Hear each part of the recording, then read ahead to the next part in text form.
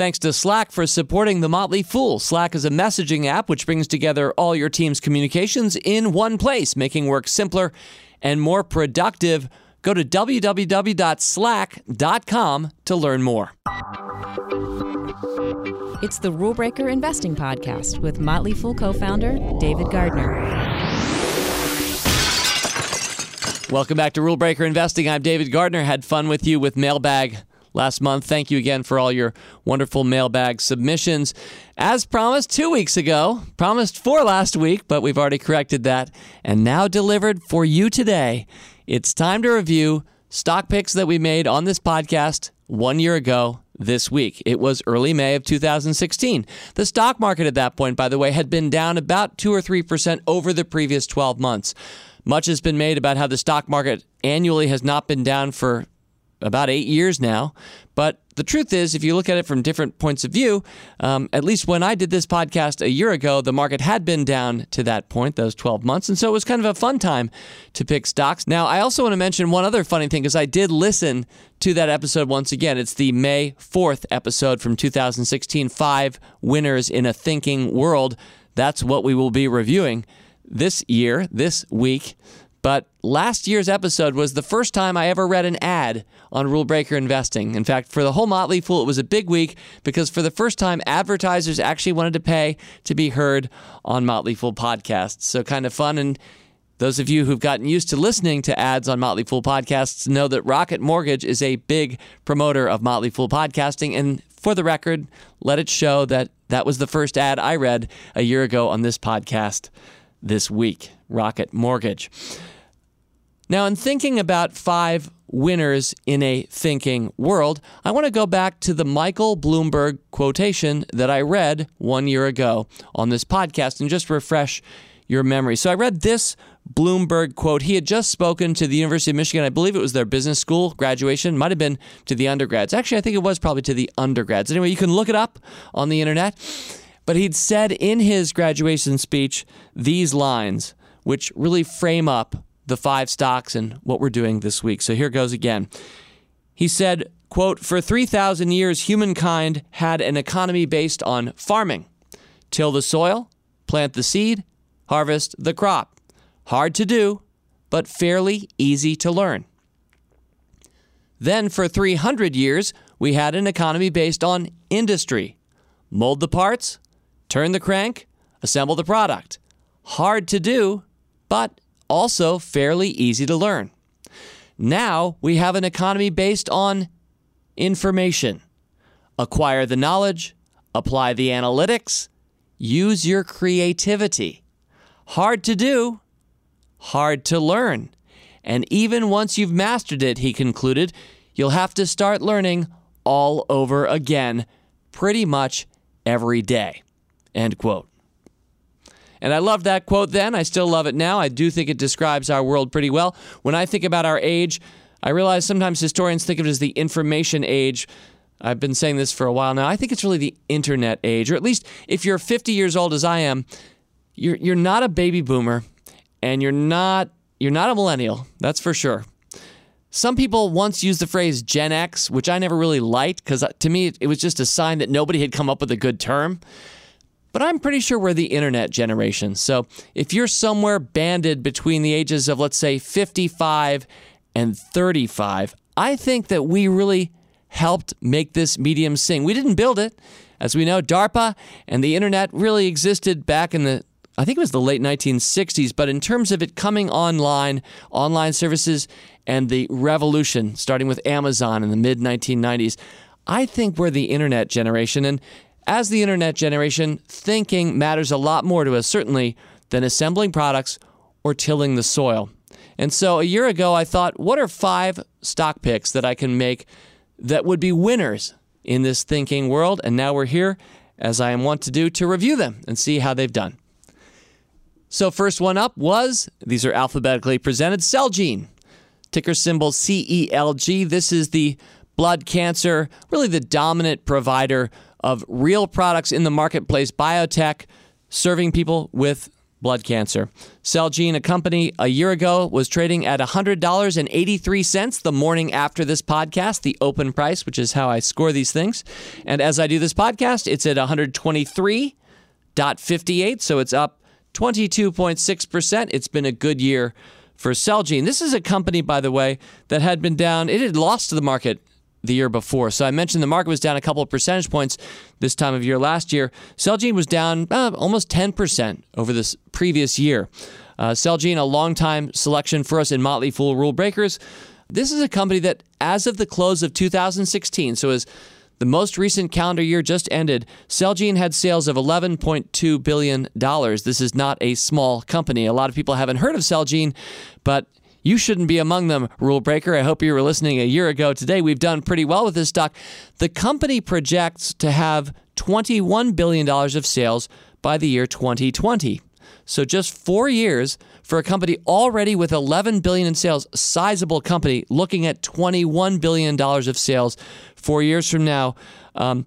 Earnings per share growth, the company in the last year has come out and said this: we will plan to grow our earnings per share for every year from the year 2020 to 2030. That's the kind of predictability that they have built in, not because it's a highly predictable business, biotechnology is not, but because it's invested so much in its pipeline. It has a lot of early new possibilities in the pipeline, not yet factored into its financials. So this is a company that we highly esteem, given that the stock market over the last year, and that's important to put out there, is up 16.2% as I do this. We'll call 22.6 a win. So we're 1 for 1 Celgene over the last year. And now stock number 2. Stock number 2, the ticker symbol is DIS. Anyone? Yep, it's Walt Disney. And thinking back on why I made it one of my 5 winners in a thinking world, I have to admit I'm not really sure. I don't think I was even really that clear in the podcast itself a year ago about why Disney for a winner in a thinking world. I'll say this: they shape a lot of people's thinking, and from early ages. And one thing I like about how Disney shapes thinking is that Disney shapes, I think, positive thinking. If you're a longtime Rule Breaker listener, you know that positivity and optimism are really big things to me. I think they're big traits of successful investors and entrepreneurs, and I think that Disney has that going on. Now, Rogue One was a little bit more of a darker movie, but not really. I thought it was a brilliantly well-done movie. However, Rogue One, which was released in between last year's podcast and this one, while being a box office success, was unable to match Episode 7 as Star Wars came back that previous year. So we do have Star Wars 8. Is it The Last Jedi, Rick? Last Jedi, yes? Yeah, Star Wars 8 to look forward to this year. But the comparables against the previous year, which also included a lot of Frozen merchandise being sold, weren't great for Disney in 2016. It has been a company that's been very productive since I last talked about them a year ago. Beauty and the Beast has done pretty well. Doctor Strange, I thought, was an excellent Marvel summer movie. Moana, certainly a success as an animated family flick. So the company has continued to crank out the hits. However, without having the comparables against the big Episode 7 and the Frozen merchandise of the year before, cash flow is significantly down. I'm happy to say Disney was, as a stock, up. It was up 10%, pretty much on the dot from where it was a year ago, from 104 to 114. But that's not enough to have beaten the market, so we have to put this one in the loss column as a minus 6.2 percentage points behind the market. Of course, I still like this stock. Hint, hint, I pretty much like all 5 of these stocks still going forward. When I did pick them a year ago, I said a minimum of a 3-year time frame. So we're just really checking in with them early on after one good year. Stock number 3. Stock number 3 is Splunk, the ticker symbol SPLK. Splunk a year ago opened May 5th at $49.01 a share. Today it tips the scales at $65.42. Splunk is up 33.5%, doubling up the market averages, I'm really happy to say, up 17.3 percentage points over the market. This one solidly in the win column. A little bit of foreshadowing, the second biggest winner of these 5. So Splunk, a company that has a really silly name like a few others that I picked. In fact, these winners in a thinking world, they have silly names. There might be something to that.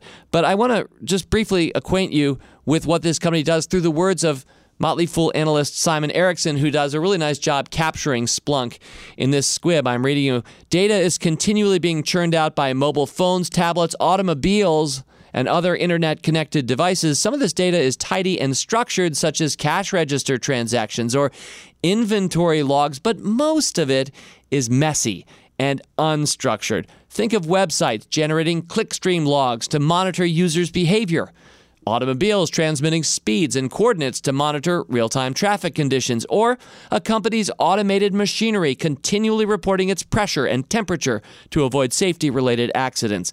There's tons of value, Simon goes on, hiding in this unstructured machine data if you can make sense of it, and that's where Splunk comes in. Splunk collects and interprets messy data, then presents it in user-friendly formats that help business managers make more informed decisions. End quote. Very eloquent, very well pitched. Thank you, Simon. So if you didn't already know what Splunk is, Splunk has really distinguished itself as being an iPad-friendly app that you can really give to people, boots on the ground, who are doing the work and need to know data and be able to picture it and see it right there wherever they are. Of course, Splunk does many things. It does cybersecurity and helps out a lot. So much data, of course, these days needs to be protected. Very strong company. I want to note before moving on to the next one that it had been down 25% the year before we picked it 1 year ago. So it was a company that had kind of sold off. And it's nice to know that good companies, as they are wont to do, can bounce back. So this has been a really solid performer, and I'm glad it has indeed been a winner in a thinking world. All right, we're about to queue up numbers 4 and 5, but first, thanks to Slack for supporting our podcast. Slack is a messaging app which brings together all of your team's communications in one place, making your working lives simpler and more productive. With Slack, you can reduce emails and streamline your team's communication. It allows you to organize your team with real-time messaging, video or voice calls, group file sharing, and searchable archives, all in one easy-to-use app. In fact, we use it here at The Motley Fool. It helps us save time and improves productivity. I really love Slack, and I couldn't really pass a working day without it these days. So no more searching through emails for that one follow-up or searching through multiple systems to find what you're looking for. Slack is easy and convenient. It works everywhere you go with mobile apps for iOS and Android that sync seamlessly, so you can always pick up where you left off, no matter where you are. Slack, it's where work happens. Find out why at slack.com. All right, stock number 4, probably my favorite of the batch. Not the top performer, but what an interesting year it's been for this ticker symbol, TWTR. Twitter, of course, Twitter. Why is it my favorite? Well, let's just reflect on how volatile this stock has truly been. The 2.5 years leading up to last year's podcast, the 2.5 years since Twitter had IPO'd, the stock had dropped 70%.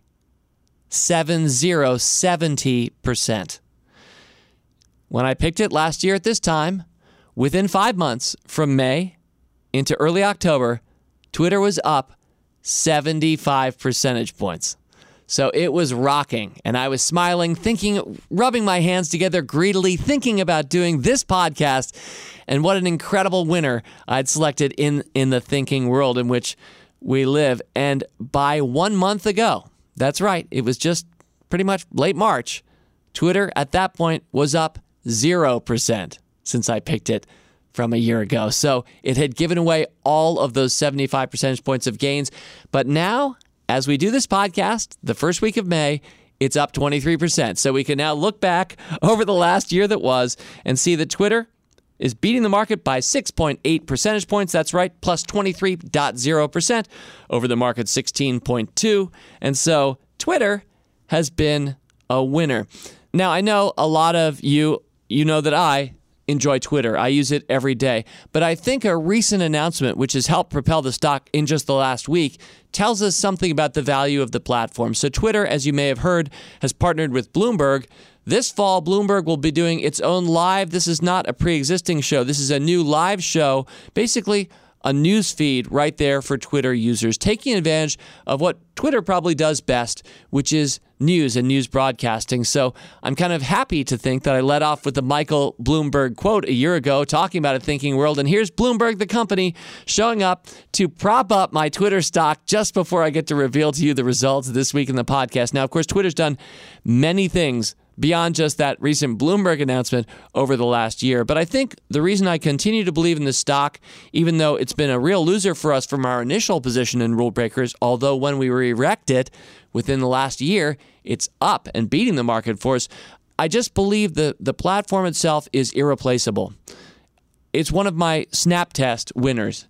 You've heard the Snap Test before if you're a Rule Breaker follower or a Rule Breaker member. The Snap Test is when you snap your fingers and the company that you're thinking of just disappeared, vanished out of thin air overnight. And the next day, we're all left wondering, did anyone notice? Did anyone care? You pass the Snap Test if people noticed and cared, if people really noticed and cared. And if Twitter literally vanished overnight, I think many, many people would be deeply upset and there would be no recourse. Yes, maybe something like move over to Facebook or Snap, but there really isn't anything quite like Twitter. And while the business has not been managed particularly well, I think they're getting smarter. And I feel really good about this stock going forward the next 2+ years, which is, after all, what this contest, what this podcast is about today. Which brings us to our fifth and final stock. And well, it's ordered that way because of the alphabet and my choice to do these alphabetically, but we've saved the best for last. This stock went up 50% or so quickly after last year's podcast, and it's pretty much stayed up there ever since. And it's Zillow. The ticker symbol is Z. Yep, another silly name for a company that's a winner in a thinking world. We're talking about Twitter, Zillow, Splunk. I like to think the Motley Fool's a silly name, might fit in with that crowd. We're a private company. But Zillow, a year ago, was trading at $28.15. And as I do the podcast this afternoon, Tuesday, May 2nd, it's at $39.61. So Zillow is up 40.7%, 41 percentage points. The market, of course, up 16.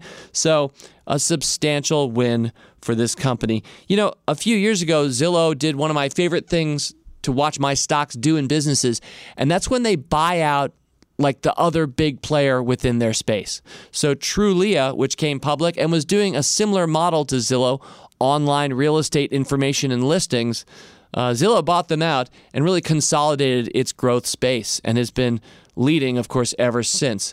So this was the biggest winner by far over the last year for these 5 stocks, and I like Zillow just as much going forward. And what do I like about Zillow? What do I think you should like about Zillow as we continue to hold this stock? It's one we've held a long time in Rule Breakers. I personally own it, like many of these. It has a full suite of online services that only continues to diversify and grow for brokers, for sellers, for buyers, for renters. This is a company that is really owning the platform going forward, starting here in the U.S. when we think about real estate, whether you want to transact, whether you want to rent, whether you're trying to get noticed as a realtor in a new neighborhood, or you're home shopping out of state, able to click around and see the relative values, the zestimates, if you will, for homes or neighborhoods that you're looking at. So this is a company that I think will only become more and more evidently dominant within its space, and I'm really happy to have had it in this list of companies. So there you have it. 1 year in, a look at our 5 winners in a thinking world. 4 of them have been winners. So 4 out of 5 ain't bad. It's been a strong market, certainly, but whether or not the market's been strong or weak, I've always tried to mark myself against the S&P 500 and celebrate, even if we're down sometimes. If we're down less than the S&P 500, that's cause for celebration. Certainly when the market's up, not only do I want to be up, I want to be well ahead of it. And when you take these 5 stocks all together, and the math that I just shared with you over the course of this podcast, we were up 48.8 percentage points divided by 5 stocks. We average a 9.8 percentage point gain. Basically, with the market up 16.2%, these stocks average a 26.0%, 10 percentage point lead over the stock market in the year that has been. Of course, we're all about what happens next, and we're looking 2+ years now going forward from that May 2016 podcast, but it was a pleasure certainly to be able to share the early results with you and to think again about these 5 compelling companies. And I said it earlier, any one of these 5, I would feel very comfortable owning today. Forget about their past results. Buying today and holding for the next 3, 5, 10 years. That's what we're all about at Rule Breaker Investing, and I know you know that.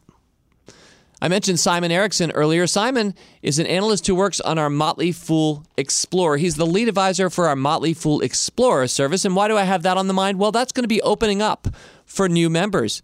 It's going to start this weekend. I'm just previewing it now.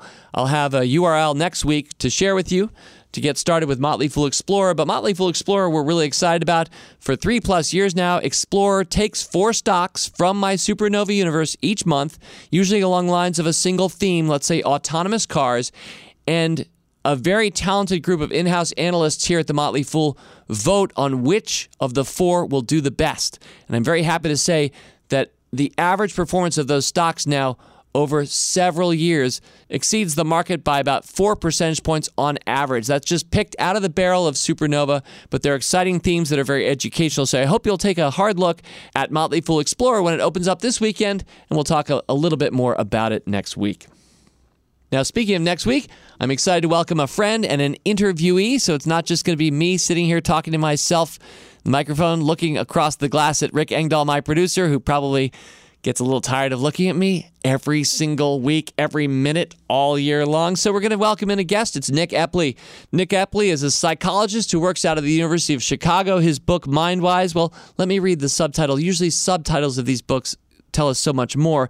How we understand what others think, believe, feel, and want. How we understand what others think, believe, feel, and want. No doubt there will be some investment lessons, but also I hope it'll be really interesting for you to talk to a talented guy who talks a lot about how we behave, behavioral psychology and economics. So I'm really looking forward to Nick joining with me next week. You can check out past episodes of Rule Breakers and all the Motley Fool podcasts at our podcast center. Just go to podcasts.fool.com. And while you're there, you can check out our flagship service. That's Motley Fool Stock Advisor. A new issue of Stock Advisor comes out the 3rd Friday of the month with 2 new stock recommendations from me and my brother Tom Gardner. You can check it out by going to the podcast center, scroll to the bottom of the page. That's podcasts.fool.com, or check out rulebreakers.com to learn more about our service that focuses on disruptive growth stocks like the ones that I've mentioned this week. Well, till next week, Fool on. As always, people on this program may have interest in the stocks they talk about, and the Motley Fool may have formal recommendations for or against. So don't buy or sell stocks based solely on what you hear. Learn more about Rule Breaker investing at rbi.fool.com.